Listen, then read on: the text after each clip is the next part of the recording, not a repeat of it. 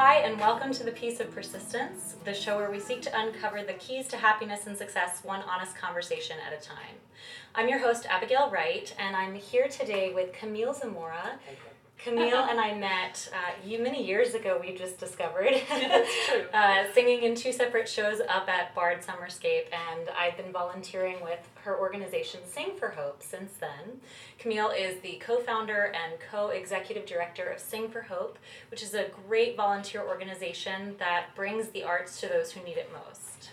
She also is a very internationally acclaimed soprano, and she's sung with artists ranging from Placido Domingo to Sting. She's sung in ensembles like the London Symphony and Glimmerglass Opera, and she's sung on live air broadcasts with CNN, BBC Radio, Deutsche Radio, and on Sirius. It's amazing. As a graduate of the Juilliard School, she also has been recognized by the Hispanic Congressional Caucus. Is that right? Yeah, it is. All right. And as one of CNN's most intriguing people, one of New Yorker's New Yorker of the Weeks, and as one of the top 50 Americans in philanthropy by Town and Country.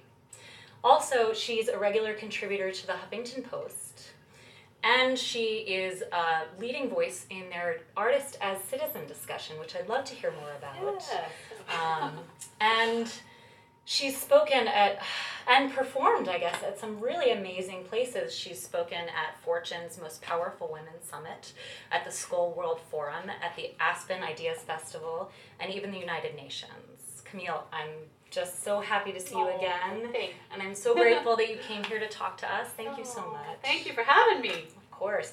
And among all these amazing pianos, Beautiful pianos, yeah. I would love for you to tell me more about Sing for Hope for those of our audience members who don't know. How did it get started? Where is it now? Yeah, so Sing for Hope, we often say it's an artist Peace Corps. We are a group of artists, over 2,000 artists now, who, Wow. Crazy, right? We volunteer our time and talent to bring art and sort of a shot of hope to places where they could use a little hope. So these pianos are kind of a symbol and celebration of what we do, and kind of touchable symbols of Art for All. This summer is the 6th iteration of the project. We've done it since 2010, and every one of these pianos goes out to a New York City park for 3 weeks, after which they go to New York City public schools. So every one of these pianos goes on to live a life. Yeah, it's a wonderful thing. We have a partnership with the Department of Education. So every one of these pianos goes to a public school, many of them receiving pianos for the first time. And, we just feel that really these are sort of, incredible communications channels, and they bring people together. And, it's something that kind of started with a dream, and now here we are in the 6th year of the project. This summer we will place our 400th piano.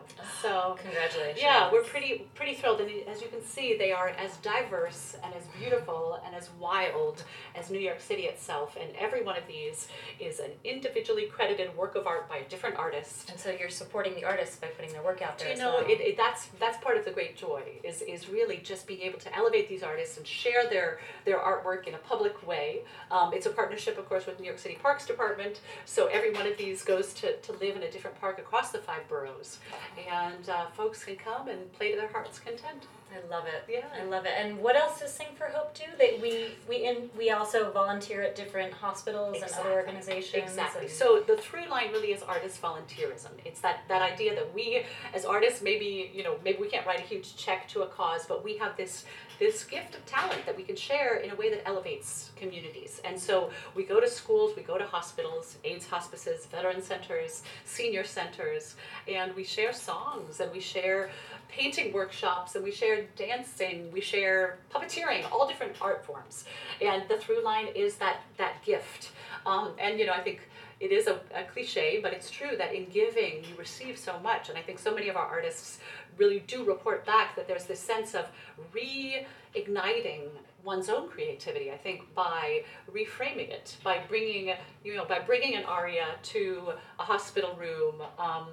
I don't know, I think it opens up new possibilities for the art form in really interesting ways. And thank you. Yes, well, my pleasure, and thank you for sharing your time. I know that you've done so much with us over the years, so thank you. It's really, it adds so much to your life. I have to say, for me, the way that it dovetails back into my professional performing career has been, an incredible discovery. I think it's allowed me to kind of take risks as a performer professionally, because I don't know, I think once you've sung in the middle of Times Square, and once you've kind of tried to sort of really share creativity in unexpected ways, it frees you up. Tell me more about the pianos. How did that project get started, and do you have a favorite story about their influence on the New York City community? So the funniest thing about these beautiful art pianos is, like a lot of wonderful things, it started as a happy accident. In 2004, in this little town in northern England, in Sheffield, England, there was a guy who was moving apartments, and he couldn't get his beloved piano up the stairs, and so he left it on the street, and it became this like viral community thing where he put a sign on it, said, "Come play me," and the community just rallied around it, and for months it became this big thing. It became known as the Sheffield Sharrow Vale Road, I think was the name of the road, the Sheffield piano. And apparently, I think, they even figured out kind of a little tarp system for when it would rain, and it just became this wonderful sort of social experiment. And that sort of started this street piano movement. There have been many different iterations. There's a terrific artist out of England who has taken it to a bunch of different cities under the name of Play Me I'm Yours. And I think Denver does a version, Lancaster, Pennsylvania does their own version. The Orange County, California does like a surf-tinged version of it. And, in a nutshell, I think it was 2010, we read about this and we said, my gosh, this is such an amazing sort of symbol of what we do every day at Sing for Hope, which is use art as a sort of a tool for social transformation and as a way to kind of bring harmony to the middle of our sort of wonderful urban hubbub, and allow people to sort of be surprised by joy and allow for that moment of connection through art. So it was, definitely kind of a tall order, but we were fortunate enough, we were able to pitch the idea to City Hall, to the Bloomberg administration, actually. Wow. And they signed on.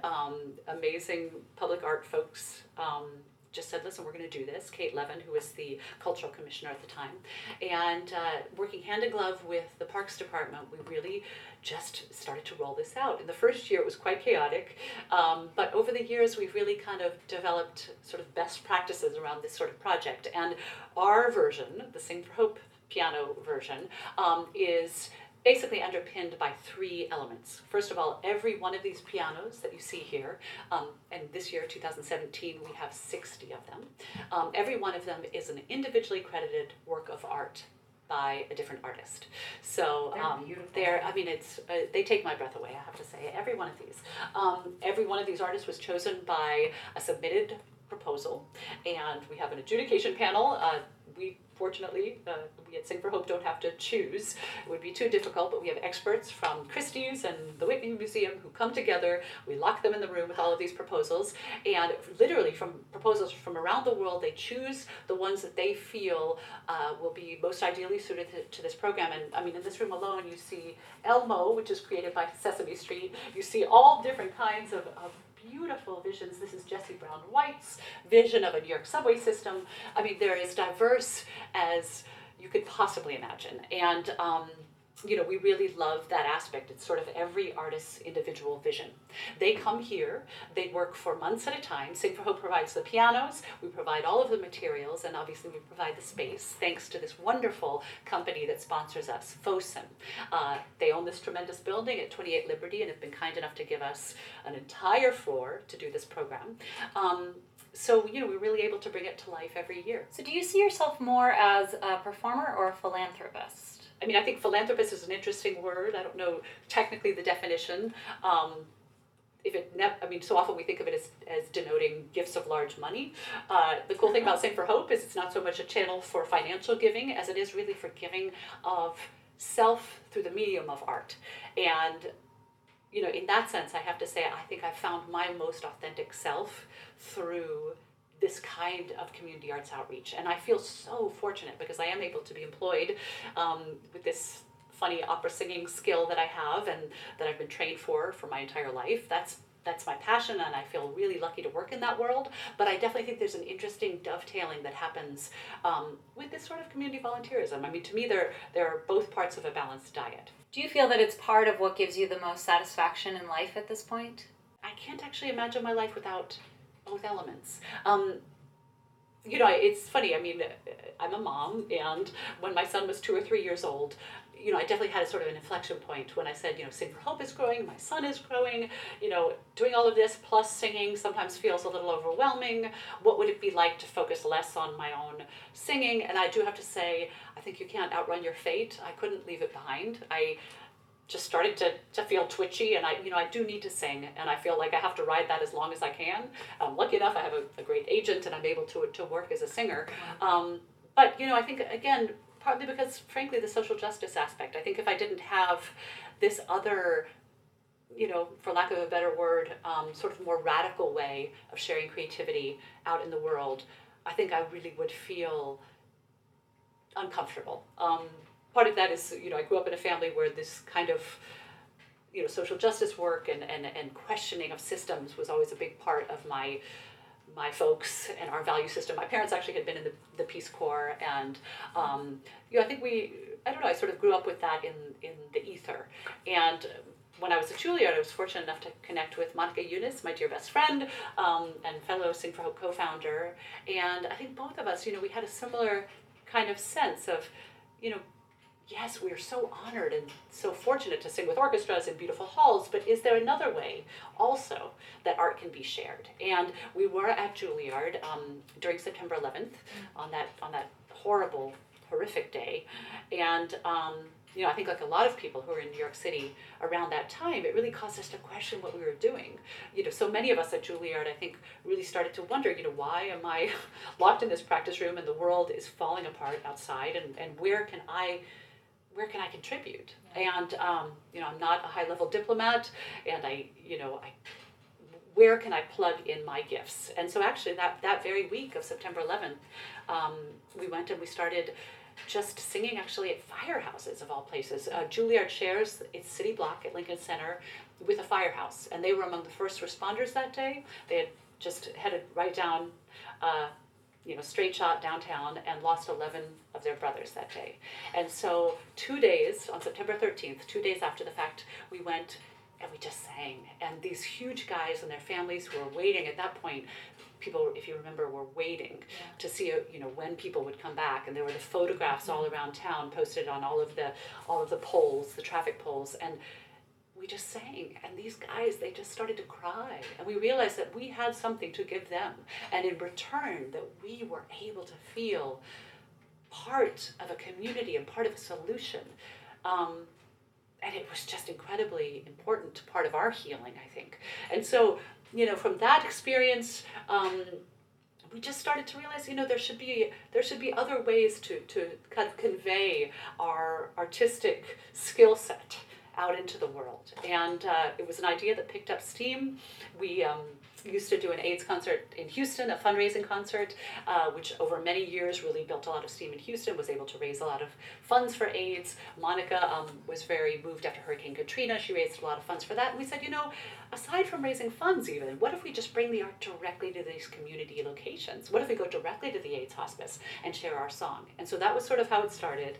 11 years later, we have a wonderful team. Our Chief Operating Officer, Richard Robertson, leads a fantastic team, and we leverage a roster of over 2,000 artists in all sorts of programs, the through line of which is our belief that access to the arts is transformative for communities and for individuals. Where do you see Sing for Hope going in the next 5-10 years? Really, I think our one of our great dreams is actually kind of what you see here, which is we are here in this amazing space because of the great generosity of this company that I mentioned, Fosun, a Chinese-based company that owns this tremendous skyscraper here downtown, 28 Liberty. We are here because of their kindness, and it's a loan to us. Our long-term dream is really to own a home. And we're hoping that some angels will help us in this vision, because, first of all, where are you going to bring to life 88 artist designed pianos. You need a lot of space for that. Aside from that, what we found is that, Sing for Hope, we say it's sort of a hub and spokes model. We have these spokes of the wheel that go all throughout all 5 boroughs. Schools throughout all 5 boroughs, hospitals. Beyond that, we actually have increased demand for sort of toolkit replications in other cities. So there really is this demand that kind of runs the gamut and is rather far-reaching, but what we need is that centralized hub that supports all of this activity. And really what we've realized over time is, aside from our terrific offices in Midtown, we need kind of an art center. We need this sort of art for all center from which we can support our artist partners who are volunteering their time and talent in the field. And where do you see your life heading, 2 or 5 or even 10 years from now? Yes, I think, first and foremost, one of the things that I'm most honored by is that I have the most incredible son. And so weird to think in 5 years he'll be 17 years old. And I think just continuing to, it's funny, I think he raises me as much as I raise him. I mean, he's this really wise little person, and just to continue to support his dreams as he tries to figure out what those are.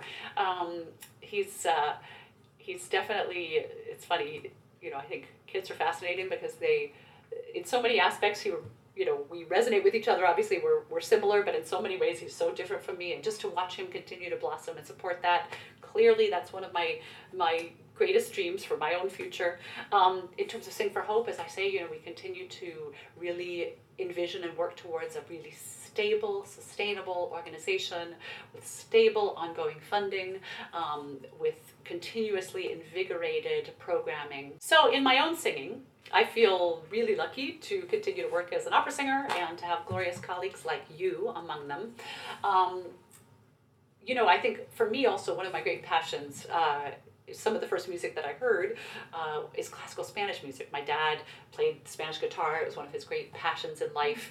And one of the first records I ever had was Victoria de los Angeles, the great Spanish soprano. And I listened to that, on repeat forever. And, it really was that sort of wonderful classical Spanish sound, that combination of very clear, sort of bright, but also dark soprano timbre that was really what I fell in love with when I first fell in love with classical singing. I've been fortunate because I have been able to sing a lot of zarzuela, which is, for folks who don't know, it's basically sort of Spanish light opera. It a lot of times has dialogue, it has dance, and it has these wonderful kind of operatic full-blown melodies, but with a little bit of a sort of a tango kind of flair to them. And so I love zarzuela repertoire, which I'm fortunate enough to sing on concerts fairly often. And with my terrific manager, Greenberg Artists, I have a show that is a symphonic pops show called Tango Caliente, where I sing these beautiful classical tangos arranged for soprano and orchestra. So it's, the classic songs of Piazzolla and Gardel and all this really yummy repertoire.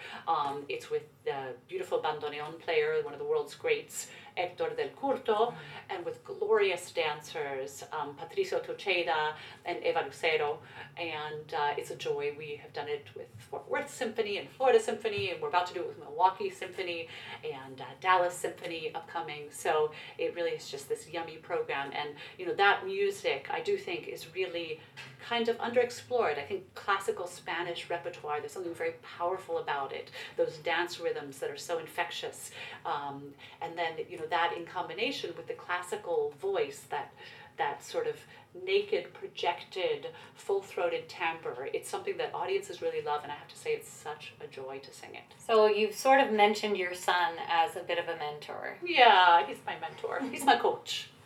Do you have any mentors or gurus who specifically speak to you or have helped you to accomplish your goals? What a wonderful thing to say. So definitely one of my dear teachers and coaches, who is actually my son's godmother, Frances Wilson, wonderful opera teacher and vocal coach accompanist from New Zealand.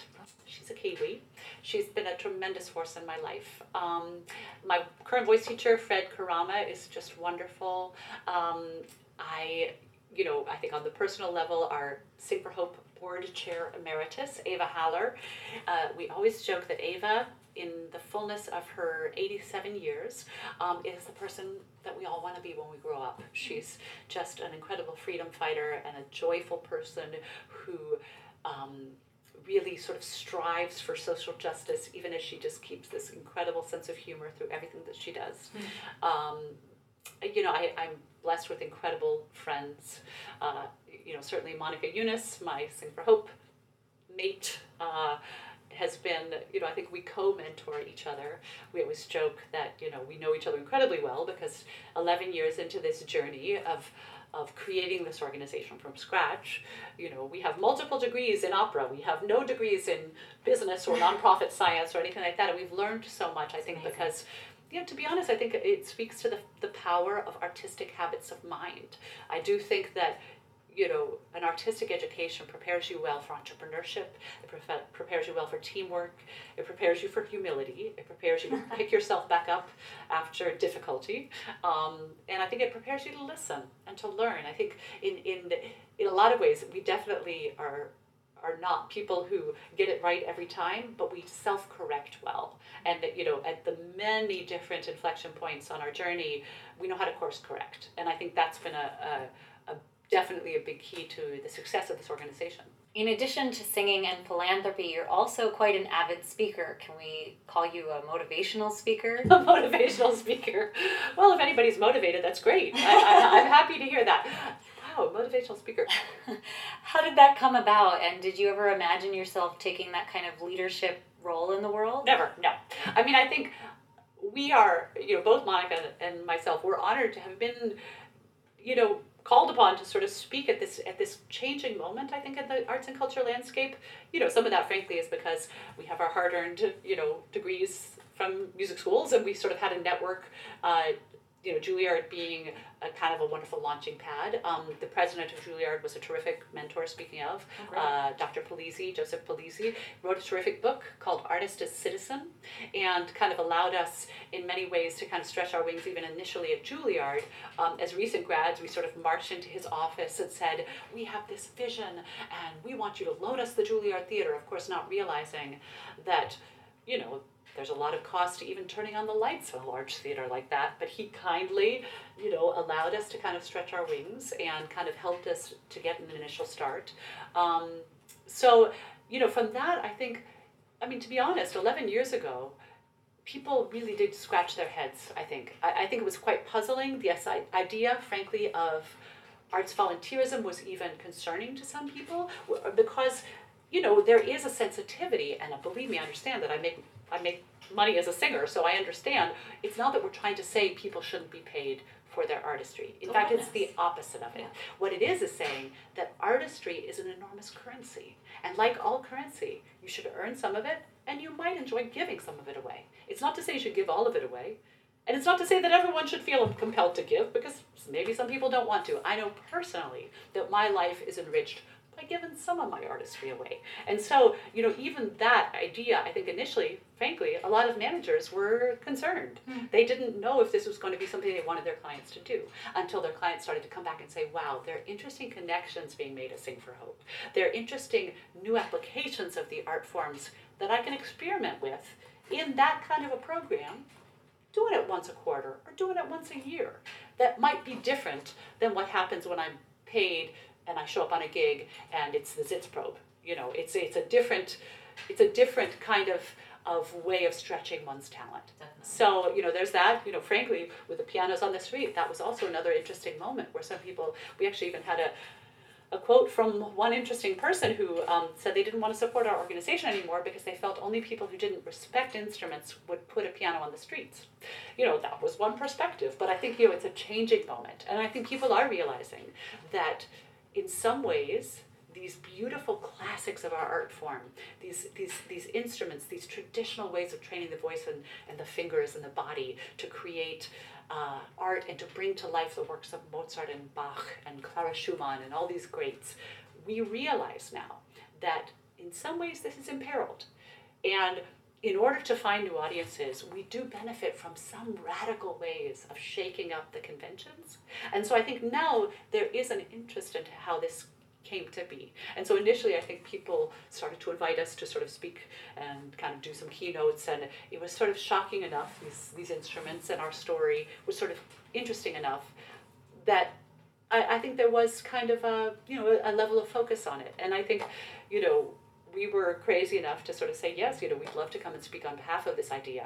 Certainly for us, an idea that's very important is that arts should be included in the conversation around social change.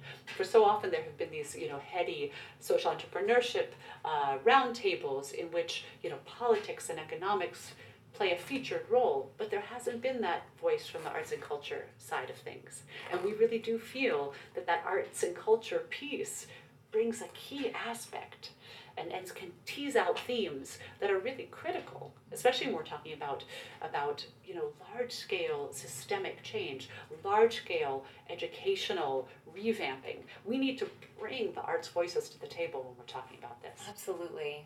Thank you for doing that. Oh, please. It's a joy. Camille, as an artist, how do you define success? I think authenticity.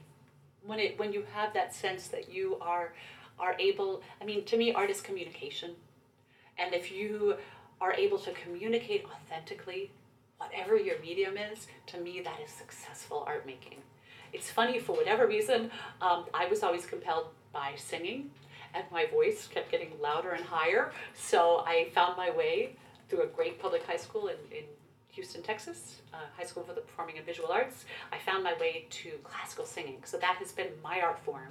And for me, learning how to sort of conquer the technical aspects of it, from diction to sound production, to remembering your staging, to all the aspects that go into opera, conquering those technical aspects has allowed me to find my authenticity through that particular art form. Interesting.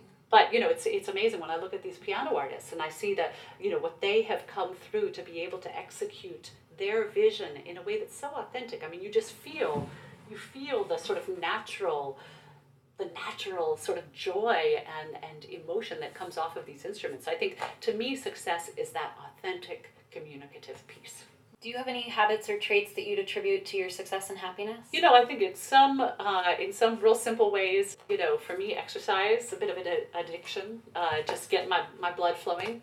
That's my sort of natural serotonin boost. Love good coffee, love good food, love good conversation. My friends are my touchstone. My beautiful crazy dog, Carly. She's definitely a big part of my joy. Simple pleasures. I do think just those simple touchstones, which I guess, if you had to put a larger kind of rubric over it, it would be mindfulness, an awareness of the joy that is innate in these simple moments, whether it's just a great cup of coffee or, a good, walk with your dog, or just a great time with friends. I think, being able to be present, and, it's a challenge because there's so many devices and things calling to all of us at any moment, but just to be able to be present and engage. And that is where I think, again, that tool of art, it allows and it trains that ability to drop in and connect with oneself. Someone once said it's sort of like a plumb line to the soul. Mm-hmm. That's what the arts are. They allow us to go into that core. And I do think that there's something very peaceful about that. That's beautiful. If there were one thing you'd like the world to see differently, what would it be? I think we all sell ourselves short. I think that there is so much vast untapped potential. And I think, there are a lot of different ways to address that. This theme that I guess that we're on today of the arts, I do think that access to the arts, access to creativity and expression, that is a profound way to allow for that potential to bloom. And I think, I would love for all of us, on an individual level, to allow ourselves to be greater. I think, again, it's strange. I think on some level we're trained to maybe not think big. And, I think to allow ourselves to realize we just have such vast, endless potential. And it's there for us if we excavate it. Art is one great way to do that. It allows you to hone the inner eye, and I think to sort of excavate the imagination. And I think training that on a regular basis, dreaming big, I think that's something that we just have a lot more potential to do. So that I think that would be what I would wish for the world, is just live bigger. And I always like to ask at the end of the interview, do you have any other advice for us? Nobody gets through life unscathed, and by virtue of the fact that we're even standing upright, chances are we've already been through a lot.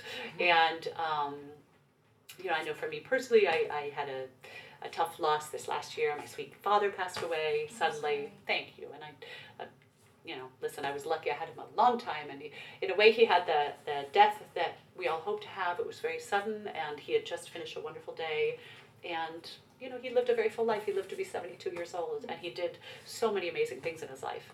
That said, it's a wound, and if anything, one of the things that I just realized is that there's no denying that life is incredibly hard, but it's so incredibly beautiful, and also so funny. So I'm constantly, every day I'm struck by that. There are so many moments of humor and so many moments of beauty. And that is how we get through the terrible losses and the terrible wounds that are just, part of being here.